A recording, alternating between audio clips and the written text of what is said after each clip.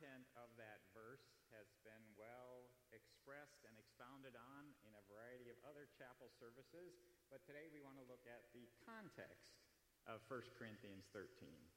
Most often, those words are heard somewhat out of context at weddings. But 1 Corinthians 13 is a small part of Paul's second longest letter that we call 1 Corinthians. It has a whole chapter on marriage. Check out chapter 7 sometimes. 1 Corinthians 13, however, sits in the middle of a discussion about how those who have been baptized by one Spirit into the one body of Christ use their gifts in loving harmony as they serve one another as Christ has served them. That kind of unity serves as a great theme for Concordia this year and every year. But first, to whom did Paul write 1 Corinthians the first time? Paul visited there in the book of Acts, chapter 18, stayed for a year and a half, and what happens is the typical pattern on Paul's missionary journeys. He starts at the S synagogue. He has some S success, but then he gets hostility. In this case, gets thrown out of the synagogue and starts a worshiping Christian community next door. Then he has success, normally with Gentiles, until he is persecuted, in this case in front of the proconsul Gallio, and then flees on to the next town. Then later, on his third journey, Paul's in Ephesus for more than 2 years, and a bunch of things go back and forth between there and Corinth, and so he writes them some letters, and we call one of them 1 Corinthians. Now, a month from now, I'll be with our Around the World team at Corinth. But you don't get to go, so here's a quick tour. Corinth is at the bottom there, number 11. It's on an 8-mile isthmus that separates the two major parts of Greece, north and south. And when they finally invented dynamite, they were able to build a canal through that isthmus, which is there today. The city started by the Greeks on top of that hill, kind of like the Acropolis in Athens. But the Romans liked nice flat plains, so in Paul's day, there's a city of 500,000 people living in Corinth, and the temple of Aphrodite, their goddess of love, is up on top of that hill. One of the 7 wonders of the ancient world is another of the temples at Corinth, and this one is the Temple of Apollo, or what's left of it, and a Jewish synagogue on this road. This is so cool. We found the sign, beautiful Greek letters above the doorway, the synagogue of the Hebrews, and Paul comes and starts his mission work there. He is hauled in front of Gallio, I mentioned, and that's where Gallio sat up on top. So this is all there. So go to Corinth at your first opportunity, and you will be blessed by being there. But by today, pull out your Bibles. We're going to look at 1 Corinthians chapter 1, verses 10 to 18. And this is on page 952 in the Pew Bible. Page 952, which actually is a page without a number on it, but it's the one after 951 and before 953 and says 1 Corinthians.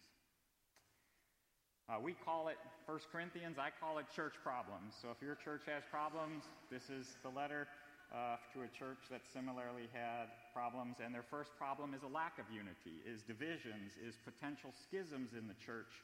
And we're going to look at that today. Let's start by reading verse 10. Just 1 Corinthians chapter 1, verse 10 together. I appeal to you, brothers, by the name of the Lord Jesus Christ.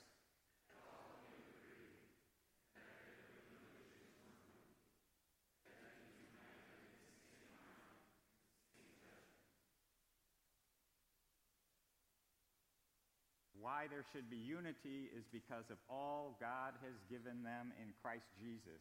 And you only have to read the first 9 verses of the letter to hear about all these things. In verse 2, they were sanctified in Christ Jesus. In verse 2, they call upon the name of the Lord Jesus Christ together.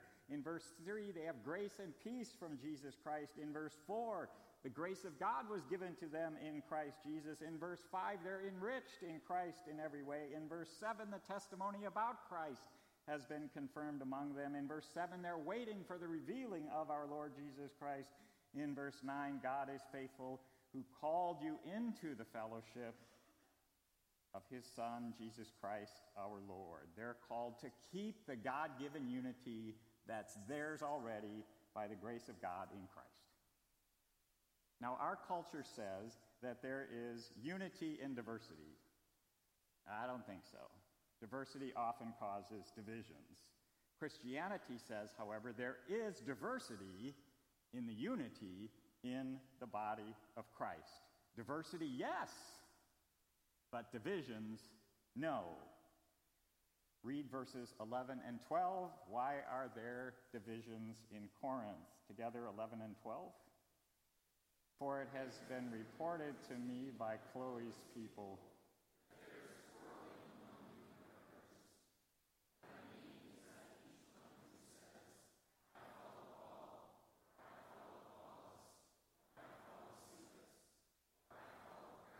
great. Caused by quarreling. Quarreling's gonna cause divisions, isn't it? And the specific quarreling in first century Corinth is clear throughout the first 4 chapters. They are divided and puffed up, Paul later says, in favor of one leader in the church against another. Paul, Apollos, Cephas is Peter the disciple, and we're not with you, we're just with Christ. So that's how they're being divided. In our day, leaders can do the same thing. Are you in the Pastor Anderson camp or the Pastor Reese camp? Are you in the Pastor Warren camp, the Pastor Hodel camp, the Pastor whoever camp? Think denominationally. Is your allegiance to the Pope, to Martin Luther, to Calvin, to Zwingli? St. Paul wants you to answer yes or no to these questions. I will ask them in verse 13. You can answer yes or no. Is Christ divided? You're correct. Was Paul crucified for you? Or were you baptized in the name of Paul? Or Luther? Or Calvin? Or the Pope? Or Pastor Anderson? Or Pastor... The list can go on and on and on and on and on, okay? Paul is just like a worker in the field, but it's God who owns the farm, as he'll later say in chapter 3. So in verses 14 to 18, Paul goes on to talk about his work, his service for God as an apostle of Christ. So let's just read verses 14 through 18. It starts on the top of the next column in this Bible, but let's read that together. Paul says, I thank God that I baptized none of you except Crispus and Gaius.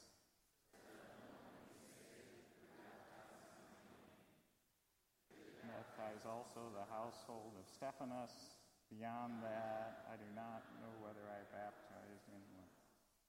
For Christ did not send me to baptize, but to preach the gospel, and not with words of eloquent wisdom, lest the cross of Christ be emptied of its power.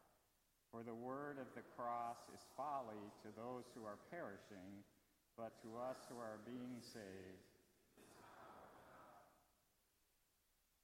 How is St. Paul like Captain Kirk? His ministry is to go boldly where no one has gone before with the name of Christ. All right? And that's what he is doing. Not like a parish pastor. And when you hear the word preach the good news there, that's not about a pastor preaching to a bunch of Christians from a pulpit in worship. In the New Testament, that word almost always means how you would transliterate the Greek letters into English as evangelize. Paul wants to go where unbelievers are to bring to them the good news of Jesus Christ. And then as now, there are mixed results. On the one hand, unbelievers think it's foolish. The Greek word there is moria, from which we get moronic.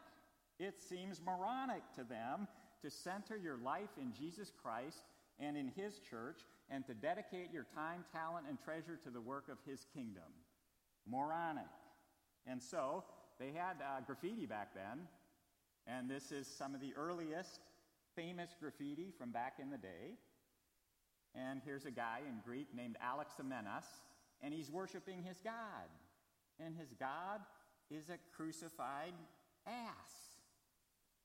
What could be dumber than worshiping some carpenter from Nazareth who got crucified by Pontius Pilate. So says the unbelieving world of Paul's day. And it's not much different today, is it? They mocked it, they derided it. But you can think closer to home, right? Most of our world, most of our campus thinks it's Moria to spend 30 minutes here. You could be working, doing homework, sleeping, more coffee, lots of more important things to do. I wonder. The other response, though, in verse 18 is just this. To us who are being saved, that word of the cross is the most precious, treasured thing ever. And we need it not just weekly, but daily and hourly to hear that awesome news. Why? Because it's the power of God, Paul says in verse 18. Why is it the power of God? Because that cross is not the end of Jesus' story. This is great. In 1 Corinthians 1, he starts with Christ crucified to solve your divisions. There are some people in Corinth denying the resurrection of Jesus from the dead, and he waits until chapter 15 to get to that. What's he thinking? He's beautifully framing a letter about church problems and saying all your church problems then and today, all your problems, in fact, can be dealt with within Christ crucified and Christ risen from the dead. And so 1 Corinthians 2 through 14 are dealt with, framed by those two things that Paul tells us are of first importance. Christ, yes, died for our sins according to the Scriptures, but he was raised on the third day, and that's how he deals with their problems. So, at this point, Tina Turner would be wanting to know, what's love got to do with it? Not emotional, sentimental, romantic, feeling, self-centered American-style love. Not sensual, X-rated, Corinthian-style love. But the agape love the Scriptures talk about, a self-giving, action love that's shown without regard to recipients earning, working for, or deserving it, and without any expectation of anything from them back in return. Now, I can barely bear to bear a bear, but our theme verse tells us love bears all things, and most profoundly on the cross, where Christ bore our sins, our divisions, our quarreling, our insults, even Isaiah 53 says our sicknesses and our sorrows. And so we are called then to bear with one another. That will help stop the quarreling and the divisions. So also will Paul's defining statement in 1 Corinthians 13, love does not insist on its own way. So rather than allegiance to human leaders, the old Band-Aid commercial had it right. I am stuck on Band-Aids because Band-Aids stuck on me. Christianity says, I am stuck on Jesus because Jesus stuck on me. Stuck on a cross for me, for you, for y'all, for all. So we're not just stuck with each other. We're stuck together by the agape love of Jesus Christ. That's our unity with Christ and with one another. So gathered as God's people, we come here regularly and pray that we would receive and live out that unity. Please join me in a beautiful song as we pray these words together. As we gather together in your Son, let us know the joy of being one. Let the time we share in this place be a time of love and friendship in your grace. By your Spirit, help us be one in faith and unity. Bless us here as we gather in your Son. Give us joy, grant us peace.